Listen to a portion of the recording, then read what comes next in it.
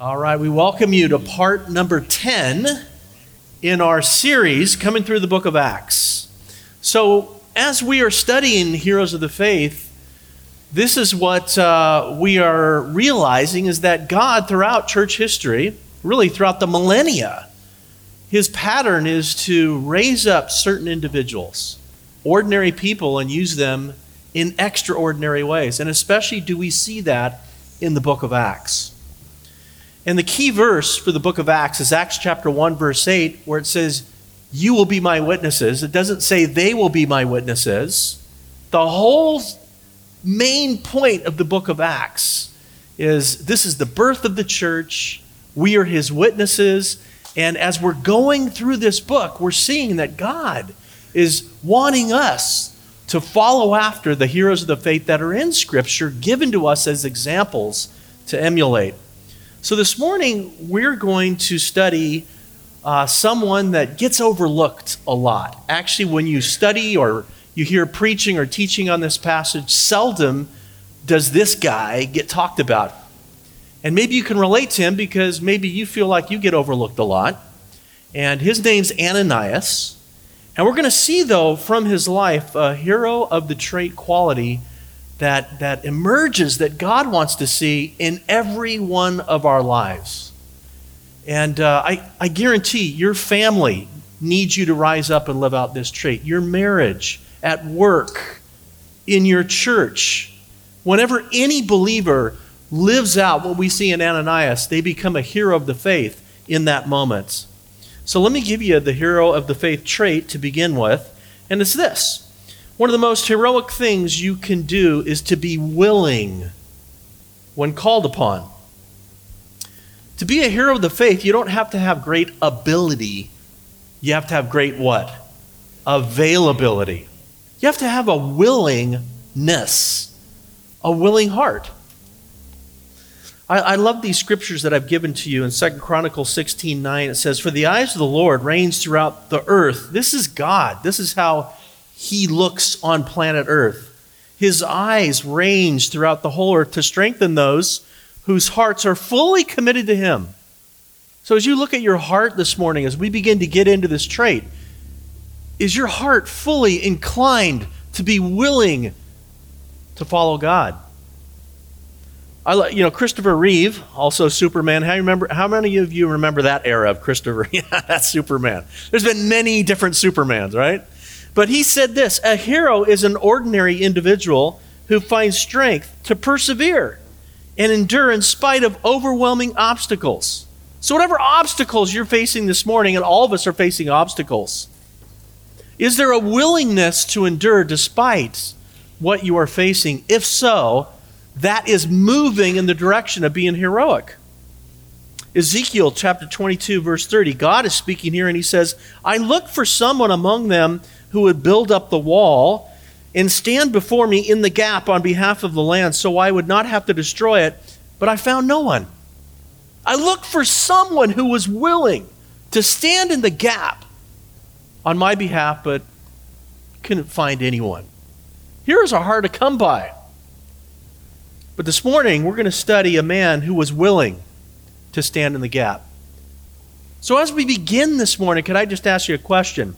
If God calls you, are you willing to stand in the gap?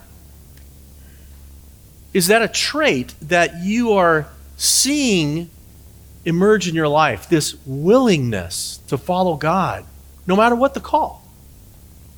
Let's begin by reading in Acts chapter 9, and we're going to work our way toward introducing our hero of the faith this morning, but let's start with verse 1.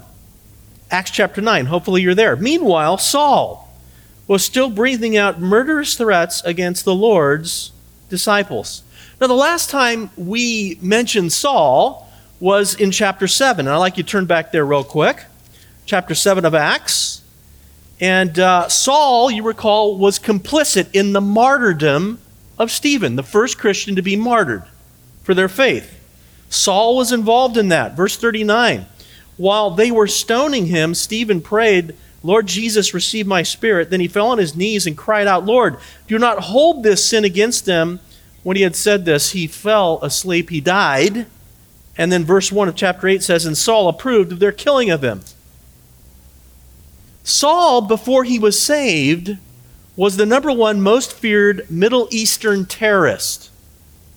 Saul was the original, the first Middle Eastern terrorist of Christianity. Saul, before he was saved, was the number one most feared terrorist that brought terror into the heart of Christians everywhere in the first century. And notice Saul's zeal to persecute Christians. Go back to Acts 9. I mean, look how this chapter begins. Saul was still breathing out murderous threats. Can you imagine the heart of someone who's described as breathing out murderous threats against the Lord's disciples?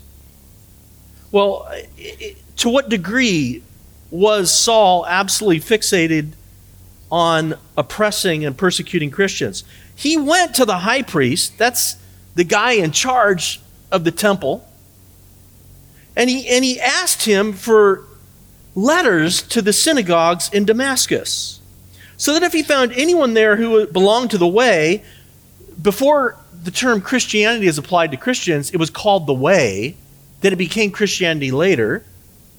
Remember, the Christian faith is just born in Acts chapter 2, and we come to Acts chapter 9, it's called the way. And Saul is so angry at Christians, this new faith that's emerging. He kills Stephen, is complicit in that, and he's going after other Christians to drag them off to jail. And literally Damascus is in Syria. Some of you have seen with me on the Golan Heights, you stood there and we pointed to you north Syria, and I've shown you where Damascus is. You can see it in the distance.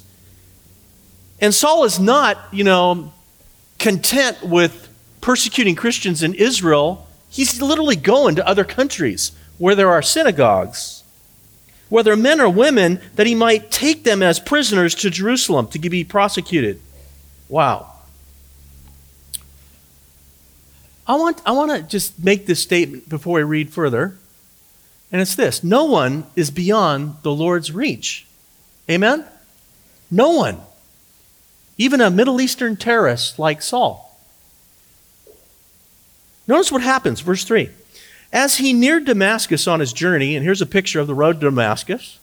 Again, I pointed this out to many of you before. We've seen this. And as Paul, as he's walking this road going north to Damascus, suddenly a light from heaven, the Shekinah glory of God, flashes around Saul.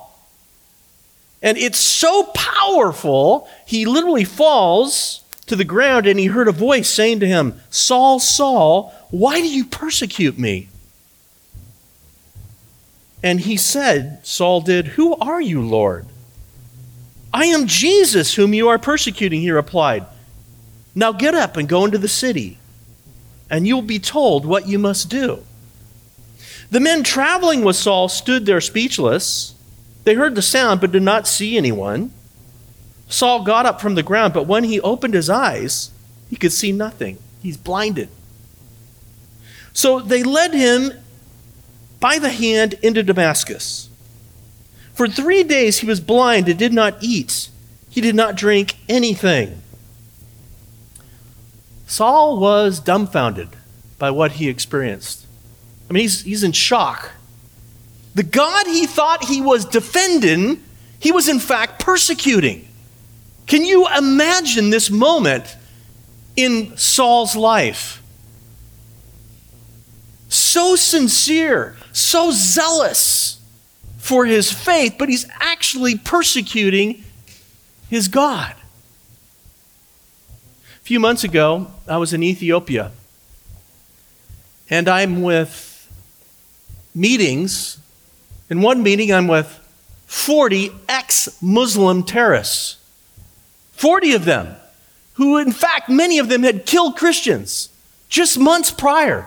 And I'm sitting in a room with them, and they traveled to meet me at great risk to their own lives. And they're telling me their stories of how Jesus has revealed himself to them in dreams and in visions, and in miracles. And all of them are surrendering their life to Jesus Christ, and now they are preaching the faith that they once tried to destroy. And I'm sitting in this meeting, and it's just amazing what God is doing in Ethiopia, in many Muslim countries in our world today.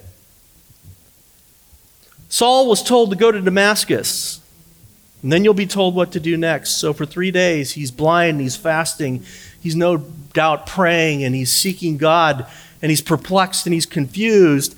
What a perfect time for a hero to enter.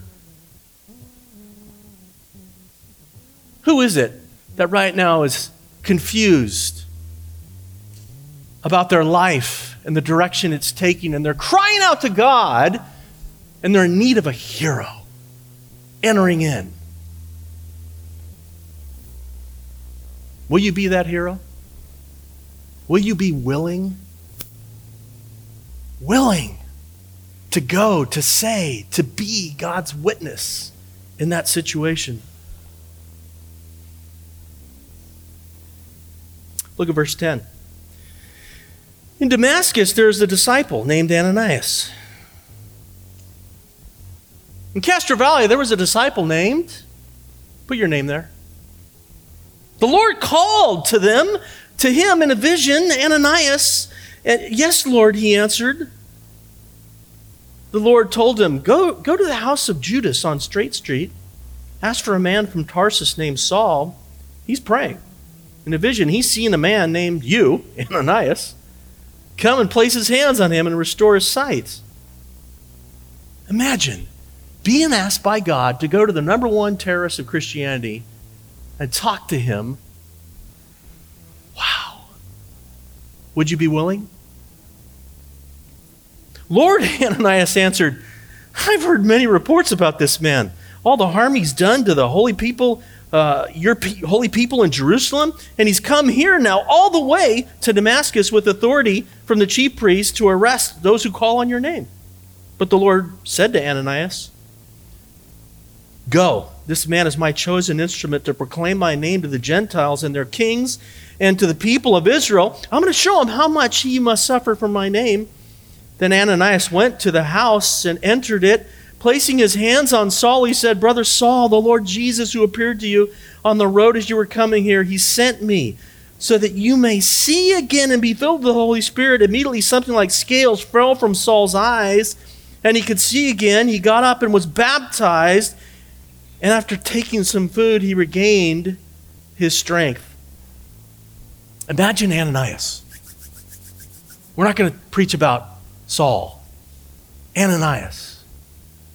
Just because of his willingness to go, he was used of God to bring Saul, the great apostle Paul, to faith in Jesus Christ, and then to baptize the apostle Paul. Wow. Why? He was willing, just willing. Here's a principle in your notes. Your willingness can lead to the greatest moment of your life. Your willingness can lead to the greatest moments of your life. And conversely, your unwillingness can miss the greatest moment of your life. Just think about that. We're going to dig into this trait of willingness deeply in just a second. But I want you to think about it. And I want you to think about this over the years in your life in a very general sense right now. If you're watching on video, just would you answer this question at your tables? Can you share about someone who became a hero, I don't care what context, sports, military, it doesn't matter, in your personal life, in a family, doesn't matter. Someone that became heroic just because they chose to be willing. Because they were willing when called upon. Take a moment and just talk about that. Then we'll dive deeper into this. Talk about that at your tables. One of the most heroic things you can do is just be willing when called upon. Ananias often gets overlooked. I bet you this is the first sermon you've ever heard about Ananias. But there's a lot we can learn from his life. I mean, I look at his life and it just jumps off the pages as someone that just is so exemplary and someone I want to become like. Because your willingness can lead to the greatest moment of your life. The greatest moment of your life is just one step of willingness away. The enemy is doing everything he can to fight against you being willing. You know that? What is God speaking to you about right now? Let's process this.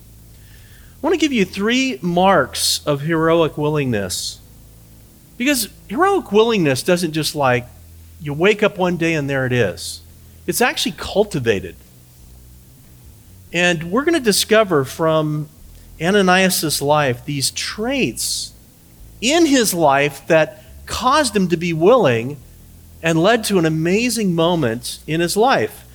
And we just need to follow his example. 3 marks of heroic willingness. Number 1, heroic willingness begins with discipleship. Now notice how the Bible describes Ananias. In verse 10 it says, in Damascus there was a disciple named Ananias. In Castro Valley there was a disciple named, you put your name there. God sees you. My question for you is this, are you a disciple? The Bible does not say that in Damascus there was a believer. There was a Christian. No, the term disciple is used. Disciple is different than a Christian. Now, in many places around the world, they're synonymous, but in the United States, there are Christians, there are believers or followers, and there are disciples. A disciple, it's kind of like 2 sides of a coin. One side says, I am a learner, and the other says, I am a follower.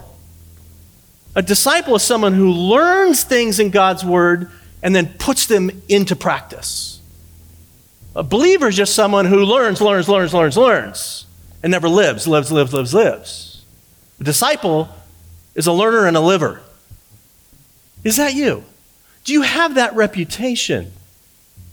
Ananias had that reputation of being a disciple of Jesus Christ. You see, discipleship is God's ordained process that helps you and me develop, watch this, a willing heart. All of us have by nature an unwilling heart. You see this in my granddaughter. Any baby when they're born, we would love their first words to be mommy or daddy. I would especially like it to be grandpa. But their first words are what? No. No. It's just rebellion in the heart of everyone. We're not willing. We just aren't. You see it in a little baby. All of us by nature, we're lazy. We want our way. We don't want God's way. We're not willing. We want to do things our way in our time schedule and all that kind of stuff. All of us have that. If you want to grow your willingness, you need to grow your discipleship. It's very simple. The greater your discipleship, the greater your willingness will become to follow God when He calls on you for an amazing assignment. Discipleship is kind of like going to the gym. And in the gym, you're learning to, learn and then live and learn and live. And you're working that out and coming to followers, watching this teaching. I pray it's helpful for you in that you're living out what you're hearing. If you live out what you're hearing, praise the Lord, you're a disciple. If you just come here and it tickles your ears and it's just there and you're not living anything out, I'm sorry, but you're going to struggle ever being heroic in being willing to follow God when He taps you on the shoulder to do something amazing, like lead the Apostle Paul to Christ and baptize him. Wow. A couple of months ago, this younger guy came to me. I mean, anyone in their 40s is young now. And this guy's in his 30s. Isn't that crazy? You know how that works? So this guy, he's like, hey, Mark, will you disciple me? And a lot of people, ask me, and often I just say, hey, come through LTS, or I've written a 20-hour discipleship that I teach. And then if you want to meet, as you're going through that, we can talk at a deeper level. He's like, man, I really would love to be discipled by you. And I pray about it. And I say, are you sure you're up for it? And I said, well, let's start with lunch. So we got to lunch, and I'm like, tell me about your life. And he's telling me about his life, and it comes up that he's living with his girlfriend, sleeping with her. And so by the time he's done with all this, he's like, so how can I be discipled? And I said, you really want to know, huh? I said, you either move out, or on Monday, it was Friday when we met, we do your wedding. And I'll be ready to do it. Go for it. You marry her. Whoa. It's like, if you're not willing to follow the Lord with his revealed will for your life, the things that are obvious, don't ever expect you're going to have an Ananias moment where you're going to have an opportunity to lead someone like the Apostle Paul to Christ. Are you following me? It's just like, this is simple, and actually he's like, man, he goes, you're absolutely right. I need to get that area. And to his credit, he's now married. Praise the Lord. Awesome. Married her. I'm like, that is a disciple. You see, discipleship, when God begins to speak to you, you're learning things, and then you begin living it. Guess what? That is the training mechanism for building into your life a willingness to follow God. So when you hear that small voice, as you give into that voice, as you yield to that voice, and oftentimes it's not easy, right? Because we're like, no, that's kind of our heart. But as you continue to die to yourself and live for Christ and follow his way, you are cultivating a willing heart that will only lead to greater and greater and greater things. God is looking for someone who will stand in the gap. God wants to use you in great ways. But as you and I grow in our discipleship, man, it's what God uses to mold and shape our heart to become more and more and more and more willing. One of my favorite scriptures is Mark 1:17, where Jesus said, come follow me and I will make you fishers of men. I just love that. I think it's the greatest invitation in the Bible, where God is just saying, hey, if you just simply follow me, it doesn't take a rocket scientist to be an awesome disciple. Follow God, and he will make you. He'll make you the husband. He'll make you the wife. He'll make you the worker. He'll make you the witness. If you follow him in what he reveals to you with a willing heart, he will make you, shape you, mold you into the person, into the disciple that will just be used of God in amazing ways. It's true. Starts with discipleship. And this is the first thing we're told about Ananias. In Damascus, there was a disciple named in Castro Valley. Does it say there was a disciple, or does it say in Castro Valley there was a believer, there was a churchgoer? No, does it say in Castro Valley there was a disciple named, put your name in there? Is that how God would describe you? I think so. But that's where a willing heart begins. Let me give you a second trait of heroic willingness. Heroic willingness then continues with prayer.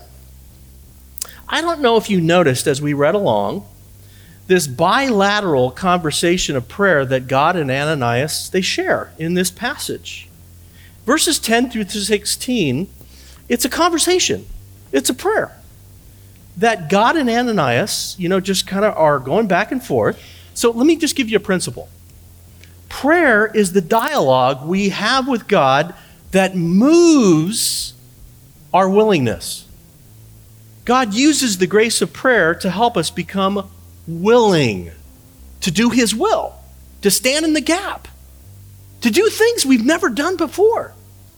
So let me give you 3 guidelines of prayer modeled by Ananias that I see here that we could grab onto for the growth of our prayer life. And as you pray this way, you'll become more willing. Number 1, pray learning to say, yes, Lord, when God begins speaking. Look at verse 10. In Damascus, there's a disciple named Ananias, and the Lord called to him, Ananias. Yes, Lord, he answered. Yes, Lord. When God begins speaking to you in your prayer life, and you begin hearing his voice, is your first response to him, yes, Lord? Yes, Lord? Or is it no? You begin hearing him speak to you from his word. And by the way, when you hear God speak to you, that's prayer. You're hearing God's voice. That's God communicating to you. Is your first response to be yes?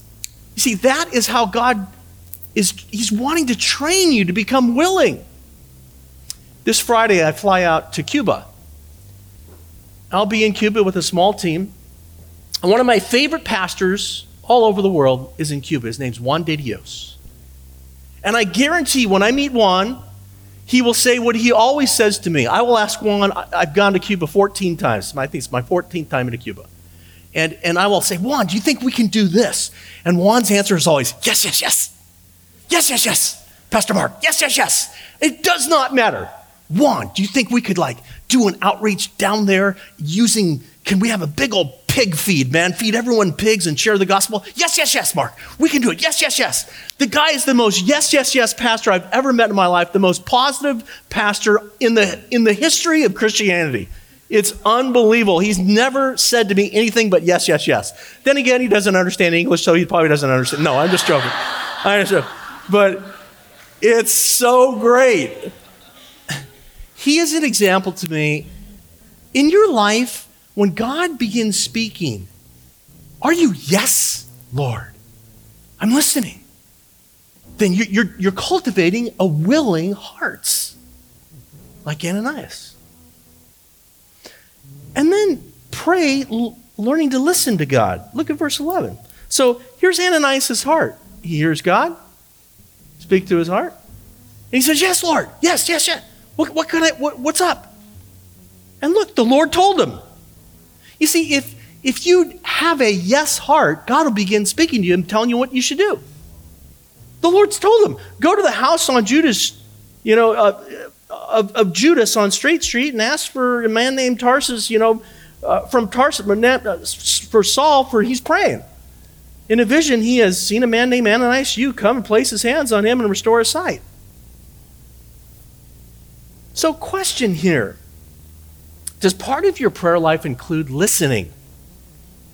If you have a yes heart when God begins speaking to you and you're inclined to say, yes, Lord, I'm listening, guess what? God will speak to you. And he's going to reveal to you more, like the direction he gave Ananias right here.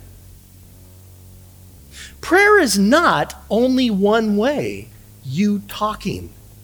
It is two ways. Otherwise, it's not prayer. If you think prayer is only talking to God, no wonder why you're frustrated, and no wonder why it's not fun. And number one, no wonder why it's not fruitful. Prayer is always two ways. It's you talking to God, and then you listening to God speak to you. It's at times you just being quiet, and you listening to God, then you talk back to God. It's not in your scripture there, or in your notes, but Ecclesiastes 5:2 says this. Just listen to it. Do not be quick with your mouth. Wow, that speaks to me, because I get paid to be quick with my mouth. But in my prayer life, Lord, help me not to talk a lot. Do not be hasty in your heart to utter anything before God. God is in heaven and you are on earth, so let your words be few, Mark. What that's saying is listen to God. Be in reverential awe of being in his presence. For me, this is something that I have to be disciplined in. So I'm going to tell you a little bit about my personal life. I mean, I know that you know that Tuesdays I pray and I fast and I seek God and I study. And I do a fair amount of listening in those times, but more talking and listening to God's word, but it's in study also. But Thursday's my day off. And oftentimes, not always, it's becoming more and more seldom, well, I golf in the morning, and then I always spend time, no matter what, with my dad. We read the Bible, we pray together. And then I will go home, and my practice is my favorite book in the whole world, The Knowledge of the Holy. I've shared this with you before. I will read one chapter listening to God. This last Thursday, I read a chapter. It's on the attributes of God, this book is. And it reveals to me who God is. And I will read the chapter and meditate on that attribute of God. And I will listen. And then I will listen. I will spend hours listening to God. I'll talk to him, but I will listen. Listen, listen, listen. It's my day to listen, to be quiet. Tracy prays for me along these lines, and I just hear God speak to me about what he wants to speak to me. And I got to tell you, sometimes it's some crazy things the Lord says about what I should be doing, like with Ananias. Hey, Ananias, go to the number one terrorist and share my love with him. And God speaks to me like he wants to speak to you. He talks to me about the nations of the world that I need to be visiting. And there's countries right now on that I'm getting ready to go into. That comes from God, just so you know. It doesn't just come arbitrarily. It's the Lord that's speaking. And so in your life, in my life, it's learning to cultivate this prayer life of, yes, Lord, I'm listening, and then listening to God deeply speak about what he's saying to you so you can become willing to do his will. And then the last thing is pray, learning to talk to God about your concerns. And I see this with Ananias. Lord, Ananias answered. After God spoke to him about what he wanted him to do. I've heard many reports about this man and all the harm he has done to your people. So it's all right to share your concerns with God when he speaks to you about some things that are challenging to you. Believe me, I've had many, many conversations with God, and I share with him my concerns. And then God always comes back with an answer, like in verse 15. But the Lord said to Ananias, go. No, Mark, go. I want you to go. Yes. Maybe it seems dangerous, but I want you to go.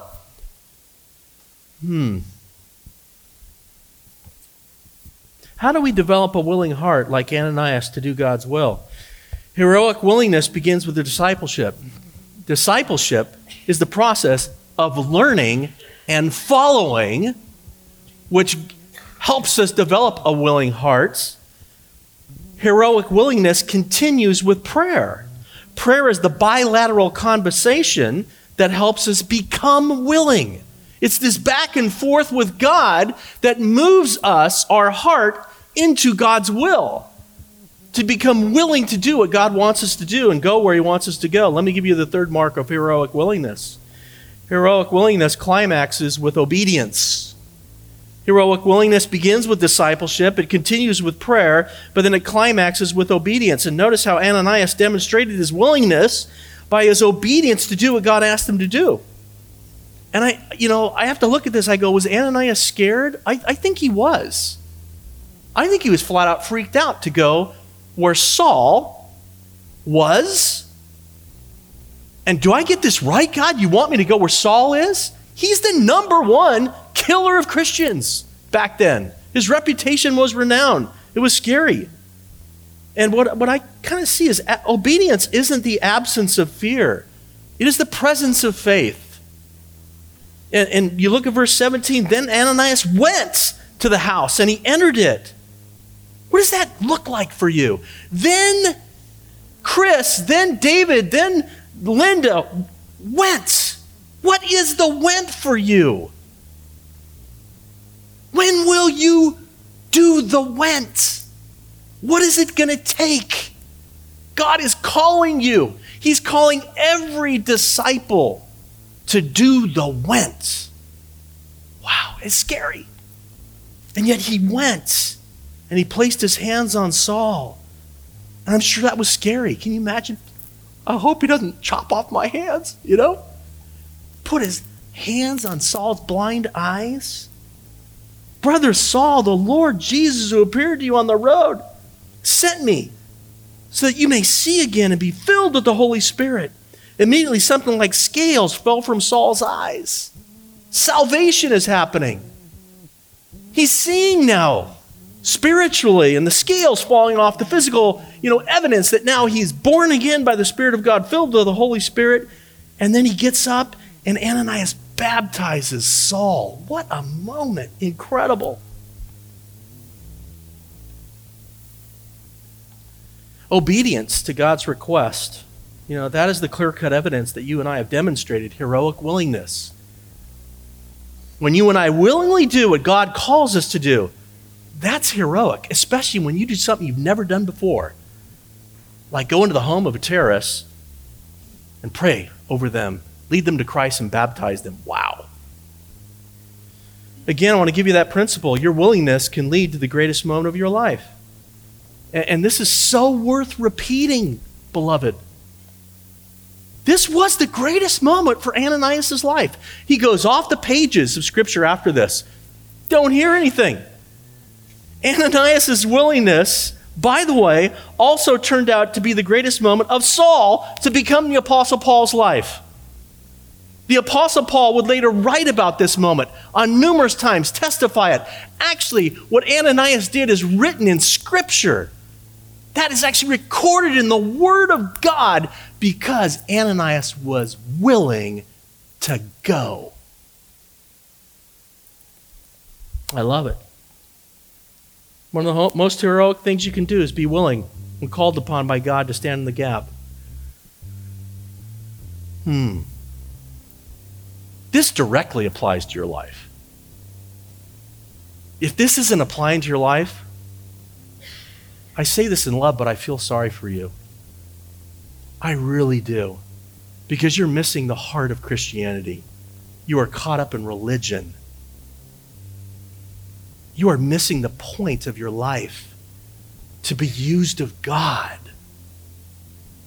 To have a heart that is being cultivated by discipleship, to learn and live, to be talking to God about His will for your life, then ultimately to step out in faith and be used of Him in ways that you could never imagine possible. That is God. That is what He does. This is what He wants to do in your life and my life. What does that look like for you? We're going to wrap up by talking about that, but I want you to just kick this around at your table first. Of the three principles of heroic willingness that we see, from Ananias' life, which one most inspires you? Like, which one most speaks to you? These three principles about how we live out and cultivate a willing heart, which one is most wow, Pastor, this one's really speaking to me about something that I know I need to cultivate more in my life. None of us arrives at some perfect place in all of this. Please don't misunderstand. We grow in all three of these areas all the time. But I wonder, what is it that God has spoken to you most this morning that's been most significant, that you could share at your table, that you feel God is speaking to you and you like to just kind of voice that out right now? Go ahead and talk about that. Go for it.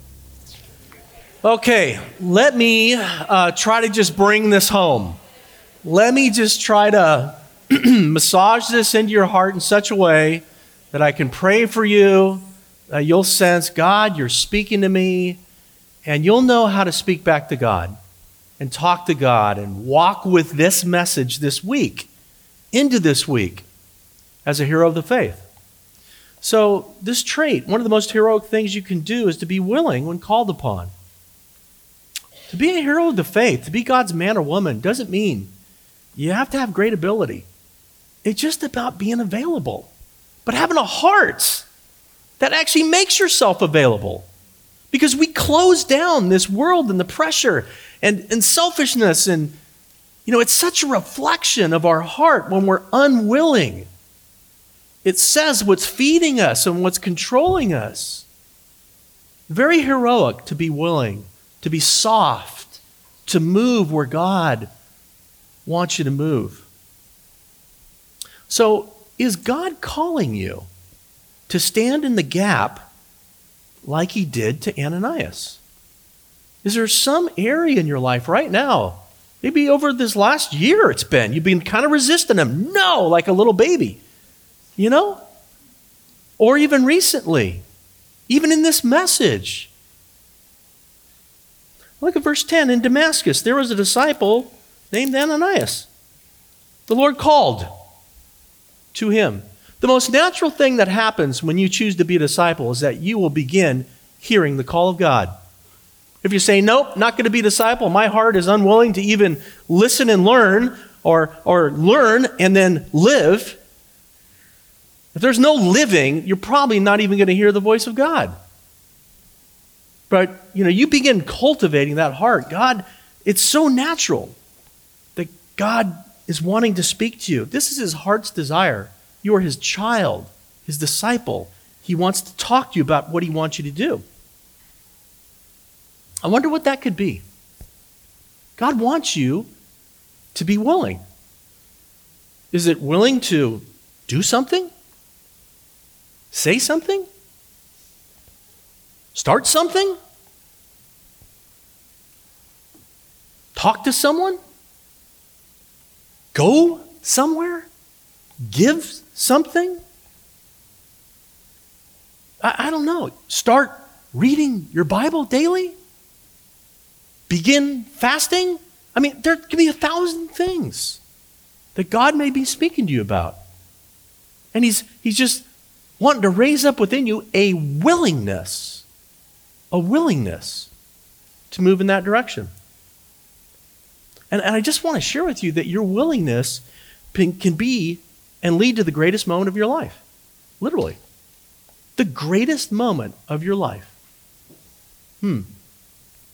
So we've looked at these marks of heroic willingness that's cultivated. It begins with discipleship, this process of learning and following that God uses to make us willing. That's the gym we go into, discipleship. And it continues with prayer, this bilateral conversation of talking and listening that God uses to make us willing. As we go deeper in prayer, by listening, talking, it's all about us becoming willing to do God's will, where he wants us to go. And finally, that willingness climaxes with obedience. The evidence that we really have been willing is obedience in a certain area. So over this last month, can you point to some areas of obedience that you've walked this line of discipleship, prayer, obedience? You've actually done things for God that he's calling you to do. That is so exciting. That's Christianity. That's the relationship. It's thrilling. It's heroic. And it's just cool to me that God has made it simple and graspable, because it's just, becoming a modern day hero of the faith, it's just one move of willingness away. That's all it is. One move. I look at verse 17. Then Ananias went. He did it. Your willingness can lead to the greatest moment of your life. Can I share with you just this thought? Beware of living a safe life. I pray that you would not live a safe life. Take chances. Take risks. It's called faith. Live dangerously for God. Go for it. You have one life to live. I want to leave everything on the floor for Jesus Christ. Everything. Every penny goes to him. Time, talent, and treasure, it's all unto him.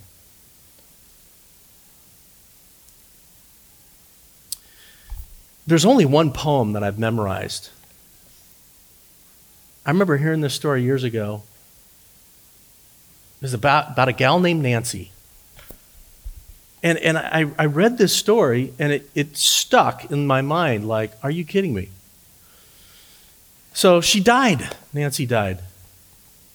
And a reporter was called to go do a story on her life. And so he began to interview her family and friends and found out she really didn't do anything like bad. She really didn't do anything good. She just kind of took up space. And the reporter didn't know what to write about her in like the obituary about where she was buried. And so ultimately he wrote this: "Here lies the bones of Miss Nancy Jones. For her life held no terror. She lived an old maid. She died an old maid. No hits, no runs, no errors." And I remember that's never left me. And with great, I do not want to live a life like Nancy Jones. Not when Jesus Christ died for me on a cross do I want to have no hits, no runs, no errors written about my life. I want to lay it all down for Jesus. I want to be willing to go do whatever, whenever, however. I don't always succeed, but you have to know that's my heart. And you have to know that's my heart for you. You are the sheep that God's called me to shepherd. One day I have to answer to God, to Him for your life. I do not want you to live a safe life, keeping your cards too close to yourself, protecting your retirement, and keeping you from doing something awesome for God.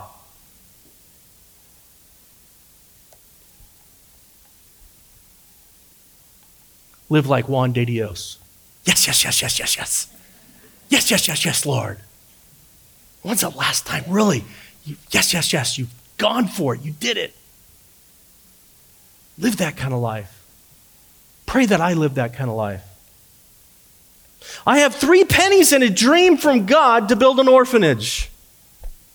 Her supervisor said, "You can't build an orphanage with 3 pennies. With 3 pennies, you can't do anything."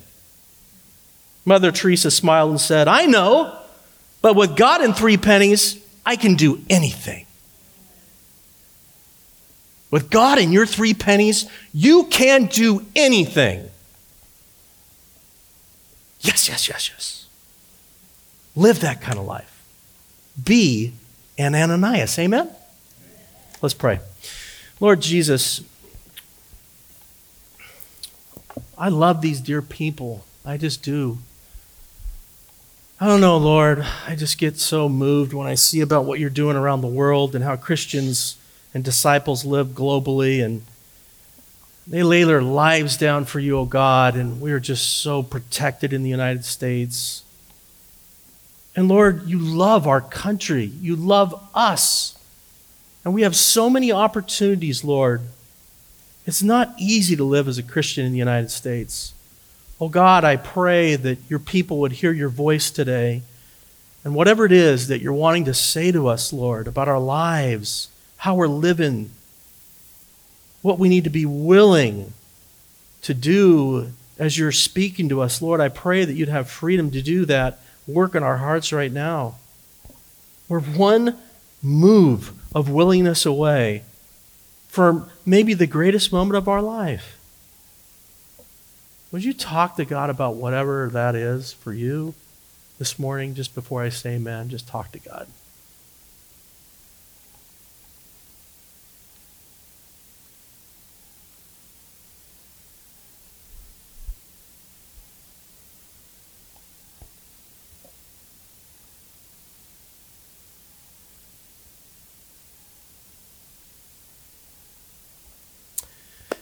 Thank you, Lord, for hearing our prayers. Send us out, Lord, to be the Ananiases you want us to be, God. Thank you that we belong to you. You have an amazing plan for our lives. We just want to follow you. Help us not make it complicated. Help us to follow you this week. All God's people said? Amen. Amen.